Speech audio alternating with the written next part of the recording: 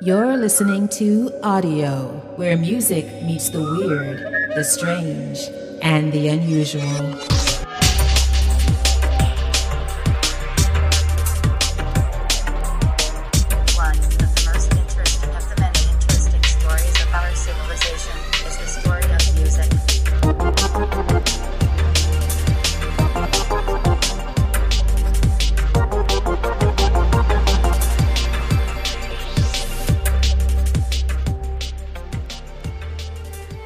Hi, I'm Ife Oshun.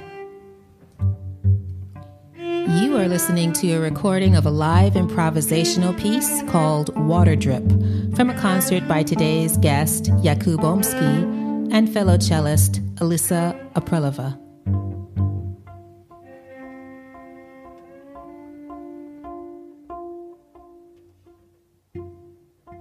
Starting off as a child prodigy, Jakub Omski was born in Poland, where he was the youngest student in the history of the Frédéric Chopin Music Academy. He graduated with honors from Oberlin College and went on to win numerous awards and perform worldwide. He is known as a master of cello, and Yo-Yo Ma called him, quote, an extraordinarily talented and dedicated musician.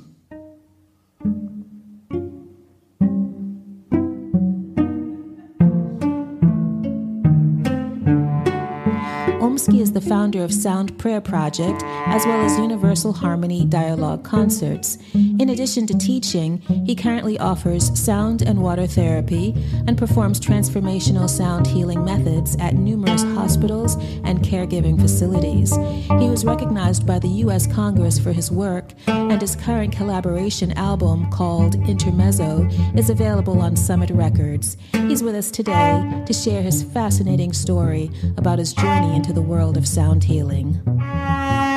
Jakub, thank you, my friend, for dropping in today and gracing us with your presence. How are you? I'm great. How are you? I'm fantastic. Let's just jump in, shall we? How did you start in music?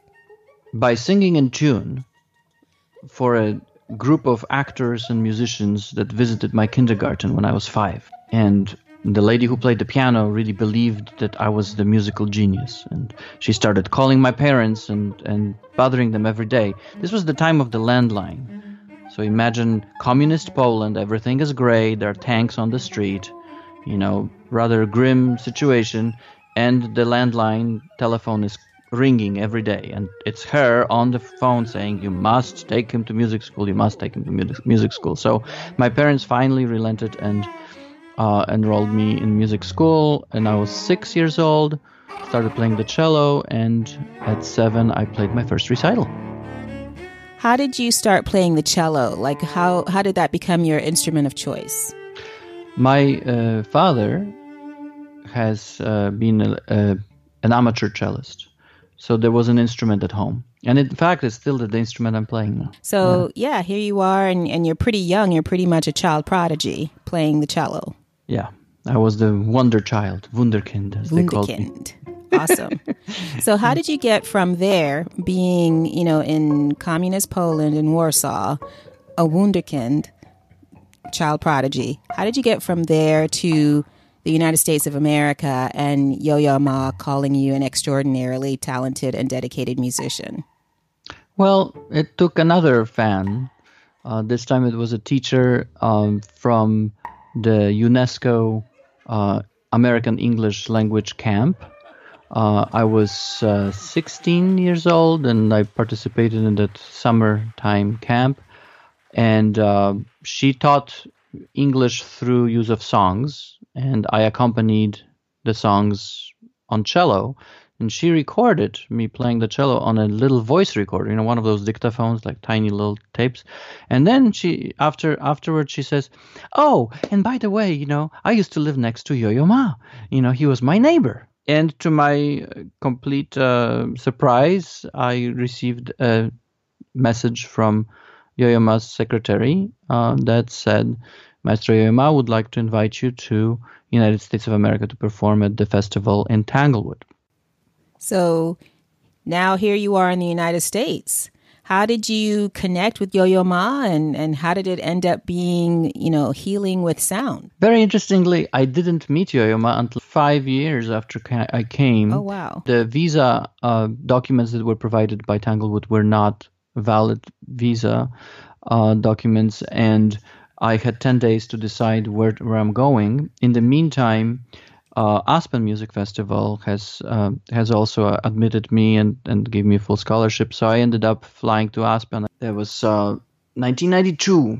I haven't talked to or been in contact with Yo-Yo Ma. And then I performed in Santa Barbara. One of the guests said, I've heard that Yo-Yo Ma brought you to this country. I said, yes. So, I'll be there on Thursday. I'll be at his house on Thursday. Would you like to write him a note? So I wrote him a note. And again, a couple weeks later, I received a message saying, Yo-Yo Ma would like to meet with you.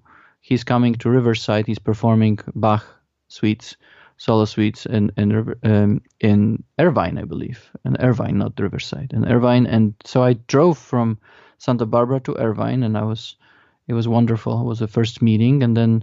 so you finally met the man himself. Right. It was wonderful. Yeah, it was wonderful. Fantastic. And he was very, very kind always. He's an amazing human being as well as a wonderful performer. And then we got to play together in 1999 in Tanglewood. I finally reached Tanglewood 7 years later. Yeah, and I can imagine Tanglewood must be sort of like the equivalent of Mecca for you as a cellist. Yeah. What an odyssey.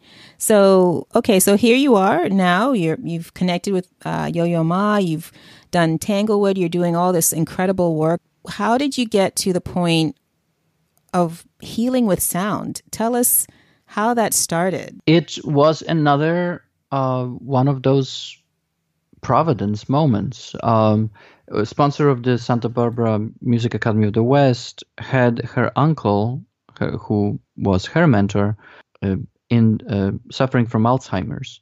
He was at the facility in Los Angeles, and she asked, she was hoping, she's heard that sometimes, in some cases, when people hear familiar sounds, even when they are in the Alzheimer's coma, they may wake up for a moment, and she was hoping for a last conversation before he passed away.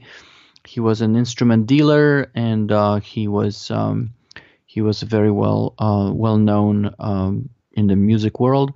We drove to Los Angeles. I thought I'm going to perform just for him, but there were others there. They rolled in people there were about 6 people.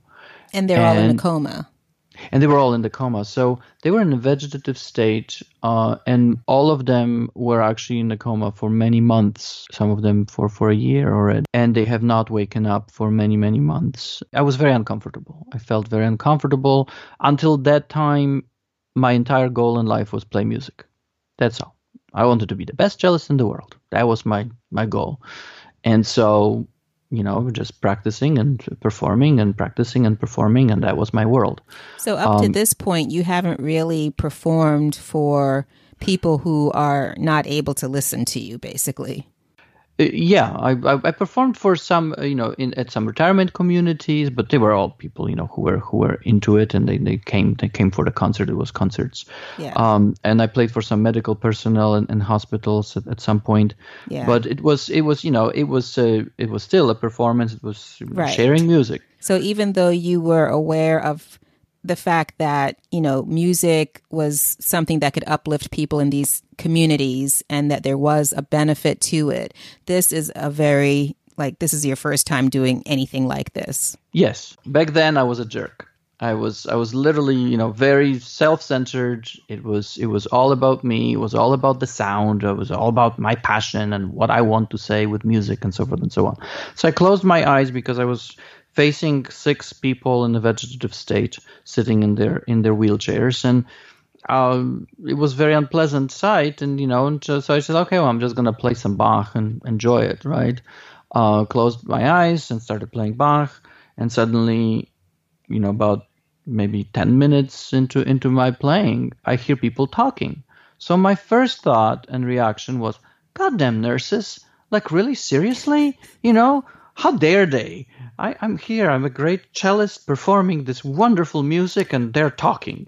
So I Rude continue audience. playing. I continue playing with my eyes closed. I must have had a very sour expression.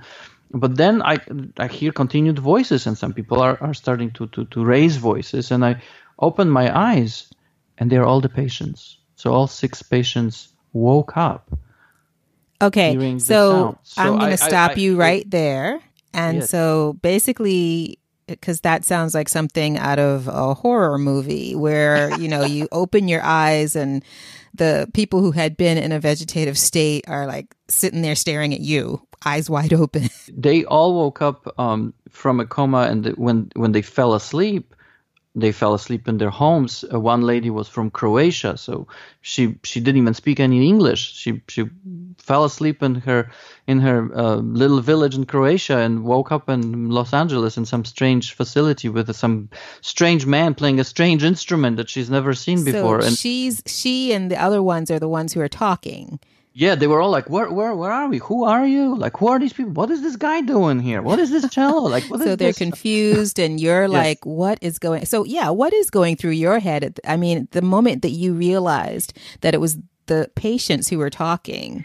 I was completely flabbergasted. There's no word for I mean, they had like mixed emotions, the feelings. I had no idea I've never seen anything like this. So then I had a conversation with my sponsor's uncle. Yeah, well, actually, before you do that, the niece who had actually brought you there, what was her reaction to seeing her uncle wake up and start talking to people? It was unbelievably touching just to see her, because she really loved him. He has brought her to the United States and supported her. She thought she'd never had this opportunity to speak with him again. She was able to actually, say her goodbyes with him, basically.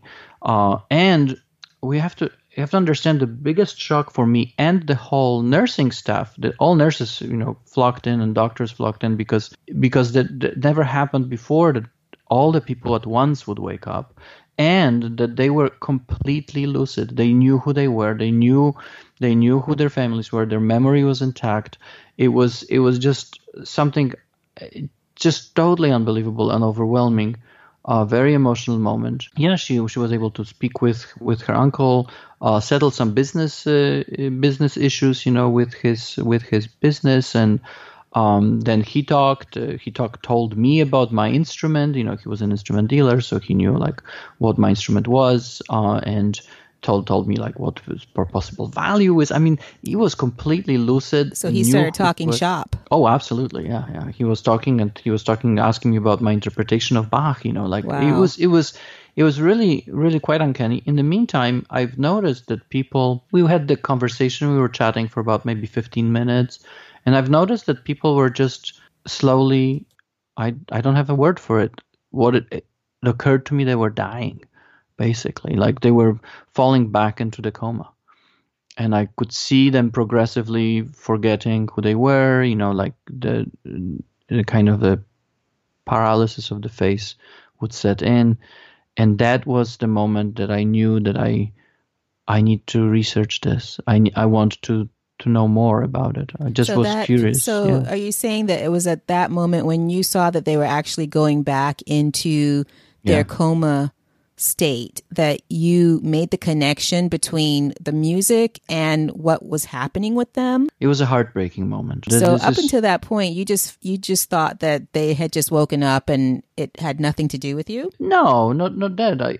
I thought like, oh well, but it was kind of curiosity, right? It was a surprise. It was a wonderful miracle. Great, terrific. It was very positive. But then watching them actually slip back into the coma, it was a really heartbreaking moment for me. And I can imagine how traumatic that must have been. And it felt to me like God has kicked me in the pants and said, listen, here you are thinking, about you and your career and performing and, getting that passage in Bach polished and making sure that this is in tune and so forth and so on. And here's something that is real, like makes a real difference in people's lives.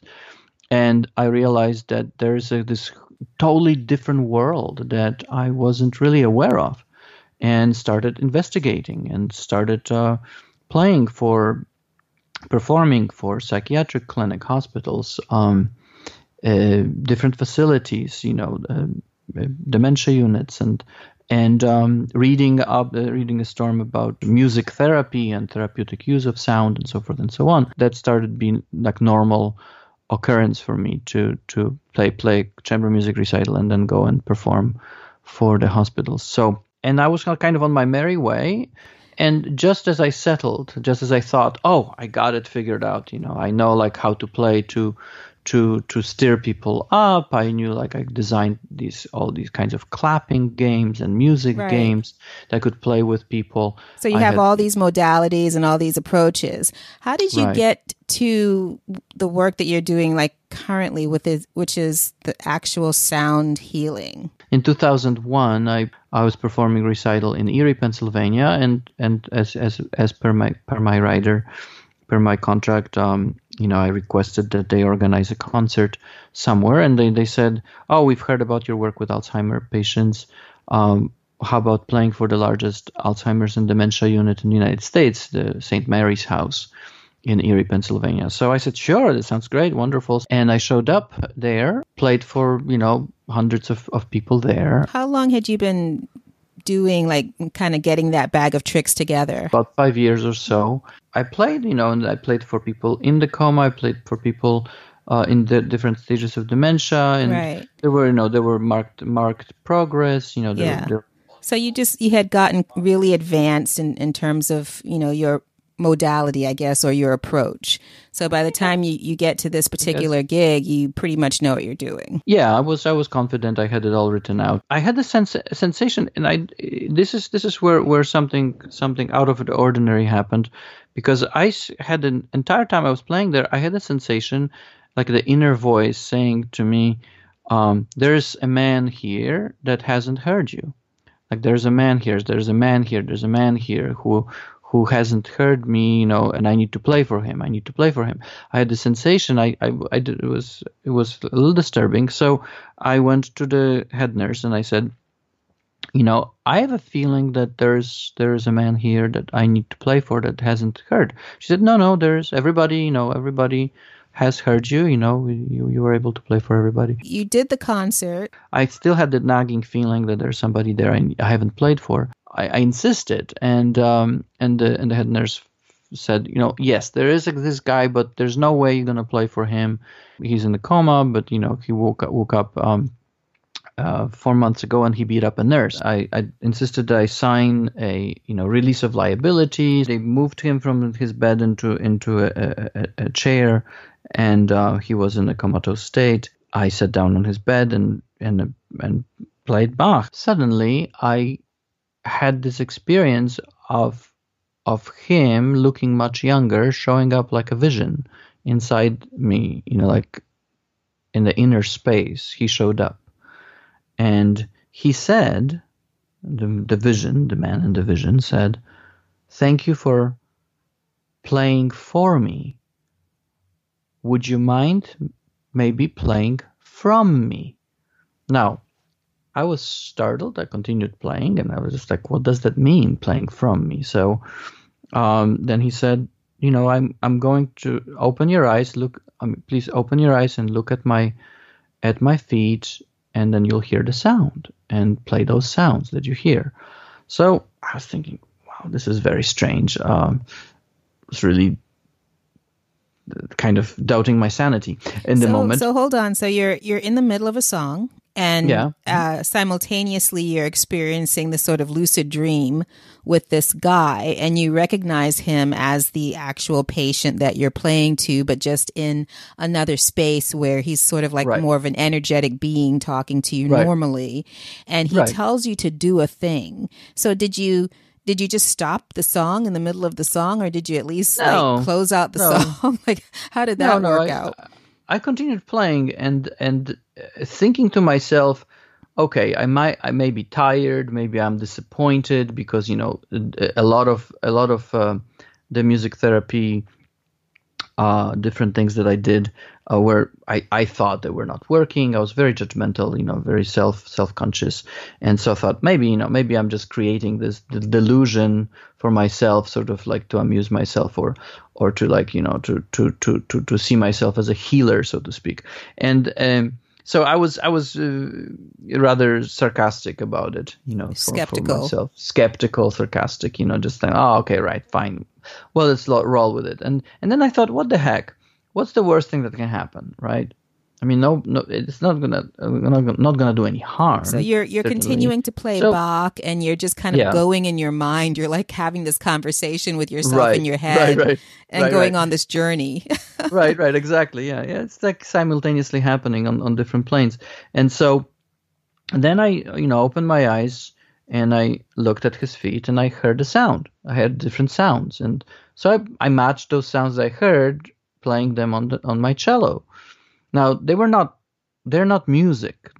These were sounds. They were just sounds, vibrations, frequencies. Some of them were very unpleasant. Some of them were, not harmonious. They were. So it was very odd. And I've seen there were two nurses there. One very beefy, big guy, that they assigned, and another female nurse. And he was the guy that was going to protect you just in case. That's right. Just dude in case, right. In the bed got up and attacked you. That's right. So so they are looking kind of bewildered, like, what is this guy doing? Like, he sounds terrible, because some of the sounds were just really unpleasant. So, but I continued, playing through his body, from his body, like looking at his knees and playing from the knees, and there's a continuous presence of that vision, like whenever inside me. So there's kind of like a double vision. I see the man in front of me, sitting there in a coma, and then there's that vision guy, who is the patient, who is looking much younger, wearing a very smart suit and tie, and he's telling me, now let's go, look at my belly and play from my belly, and it's just odd, very, very odd sensations of being like in on different planes simultaneously. And at the same time, my inner judge is telling me, whatever you're doing is definitely not working. Look at this guy. You've lost your mind. You've lost your mind. Look at this guy. None of these sounds are making any difference.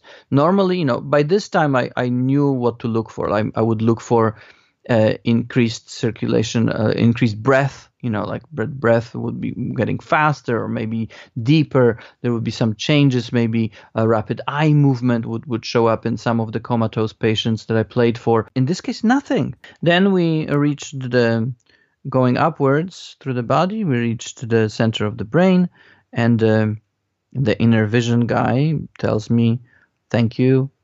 Could you play some Bach now?" Now, when he said, like the vision guy says, play some Bach for me, that's when I was absolutely certain that this is all complete, bogus. Because how would this guy in small town in Pennsylvania know Bach? I had nothing. I had no knowledge about the guy, the patient, who he was before onset of Alzheimer's. So I was thinking, okay, I made it all up, and now it didn't work, so now I'll play some Bach. So again, I started playing Bach Prelude from the First Suite in G major. The nurses were visibly relieved. They were like, "Oh, finally, like some music." And when you played that particular piece of music, was it his request? I mean, did he just request Bach, or did he request that certain piece of music? Frankly, I don't recall. I remember that he said, would you play some Bach for me? And I don't recall. I just knew that that's the piece. You just kind of felt led to that particular piece, and it just kind of flowed organically. And I just played it. So it's an interesting question. I actually forgot this, whether he was specific or not, but nevertheless. Well, you did say that part of your response when he said he asked you to play Bach was you felt like it really was a delusion, and why would he say that? So right. I mean, there was no way like somehow you got a feeling like you were being pushed towards a particular piece of music as opposed to a body of work by one artist. I definitely knew that would be the piece I would be playing. So, and I started playing it, and again, I opened my eyes. I'm playing for this guy. There's absolutely no changes. Like, please understand that there is no signs of any change, any transformation, anything whatsoever. So I finished the last chord I played the last chord of the piece. It's about 3.5 minutes long piece. And the patient opens his eyes, beautiful blue eyes, and he looks straight at me, smiles, and says, "Thank you." You could hear a pin drop. He then, started talking with the nurses, started talking with me, having completely lucid conversation and being completely present. And at this point, I mean, up to the right before he started talking, you really doubted yourself, in terms of what your benefit was, what benefit you were bringing to the table. So when you see his eyes open and you hear him starting to talk, what happened to you? Like, what was in your mind? I was just about to stand up and, start packing up and go home. Yeah. And find another career. Right, exactly. Like, okay, well, that was interesting. And then he opens his eyes, looks at me. For the first time, I played from somebody. So I considered this patient to be my first teacher. He instructed you from that dream, right, lucid in the dream state. Right, exactly. And what happened next? I followed up with the nursing staff, and it's inexplicable. It's a mystery. He had a complete reversal of Alzheimer's. I mean, it was gone. He was released to live in the assisted care facility, and he had no signs of Alzheimer's since then. So this is the first time that a patient who had been awakened by your sound or music or whatever actually stayed awake. It not only stayed awake, he was fully functional and be fully completely healed almost. Total. Well, I call it a shift. I no longer really believe in. I don't like to use the term healing because we have so many connotations about this. There's a paradigm for healing that we lived inside of for thousands of years. As fixing or changing something. This was a real, this event created a huge paradigm shift for me. So I started calling it sound healing because I had just no terms for it. Like I didn't know what happened. But it really is like a shift into a new way of being. It's like a transformation rather than change. It's now, the sound suspension therapy that I've been working on is more like a collection of questions and protocols, which is like an inquiry. I will be asking them questions. Some of them, they're all designed in order to activate particular part of their intelligence, and I would listen to their sound by actually listening through a stethoscope or listening to their chest. Because it's the largest air cavity in the body, so it's like an air chamber. So air reverberates, and I would listen to the sound that it makes, and then play that sound, match it the frequency on the cello, and then that would be kind of the entry into their sound world, so to speak. So the sounds that you were getting from the different parts of the body, the chest cavity, the feet, etc. They were different because of the parts of the body that they were from, or was it because of the individual, or a combination of both? What seems to be the situation with human beings is that we are all, each and every one, completely unique, and actually we organize what seems to me that's through observation of hundreds and hundreds of people I worked with, that each one of us has a unique sound signature that is changing all the time, that seems to be rearranging itself. And the way that our intelligence communicates with all body parts is through frequency, through sound. And That's why I call it, at some point in the beginning of my work, I started calling it as sound scaffolding, from which we are like suspended from a scaffolding, like a building, being built. And it's kind of, it seems that there are specific frequencies and they're specific to each and every individual. Like everybody has their own fingerprint and no two people have the same fingerprint. That's fascinating. Yeah, and so it really pushes the envelope as far as listening is concerned. They're beings of energy and vibration.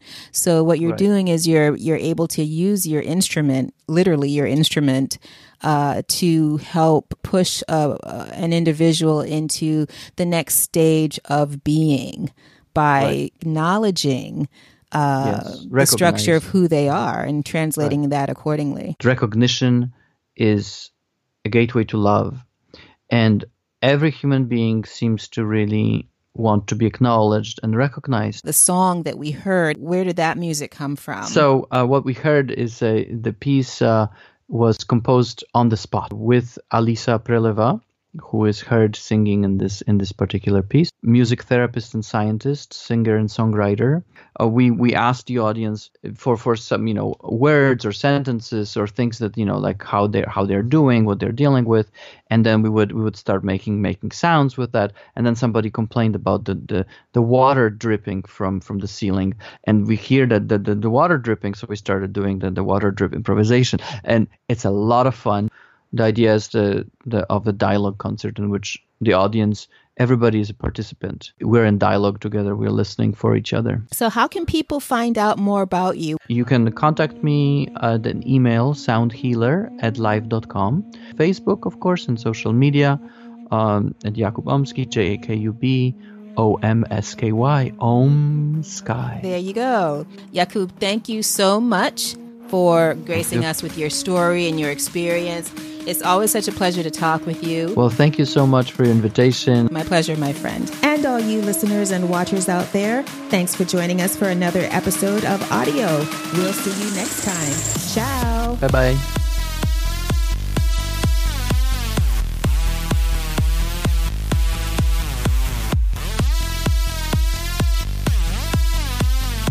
Thanks for listening, folks. Get a full transcript of this episode along with phrases to Google, links, and more at audio.com, ODDDIO.com. And while you're there, sign up for our official email list to get first dibs on new stuff. Also, like, subscribe, and click the notification bell on our YouTube channel for the latest videos. Audio is a registered subsidiary of Papa Grace and Oshun 55 LLC, all rights reserved.